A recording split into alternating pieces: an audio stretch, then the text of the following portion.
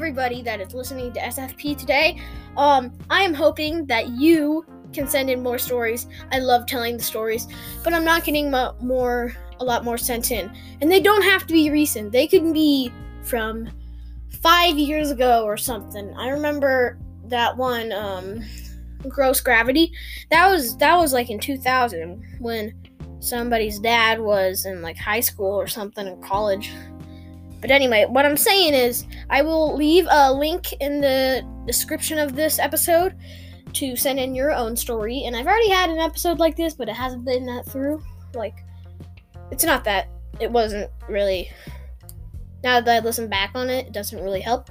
Anyway, I'm hoping that you guys can send in stuff. It will only let you record up to 1 minute, but you can do like part 2, part 1, part 3 or something. I know Thompson did that for the happiest podcast on earth, and I would love to tell the stories because every family out there has one big story. Like, I know the yurt, like, that was from the Nilmont family, and they don't listen, like, they don't send in more because you don't need more. The only thing you really need to have is that one story that makes my podcast great. And I will do better on saying your names correctly.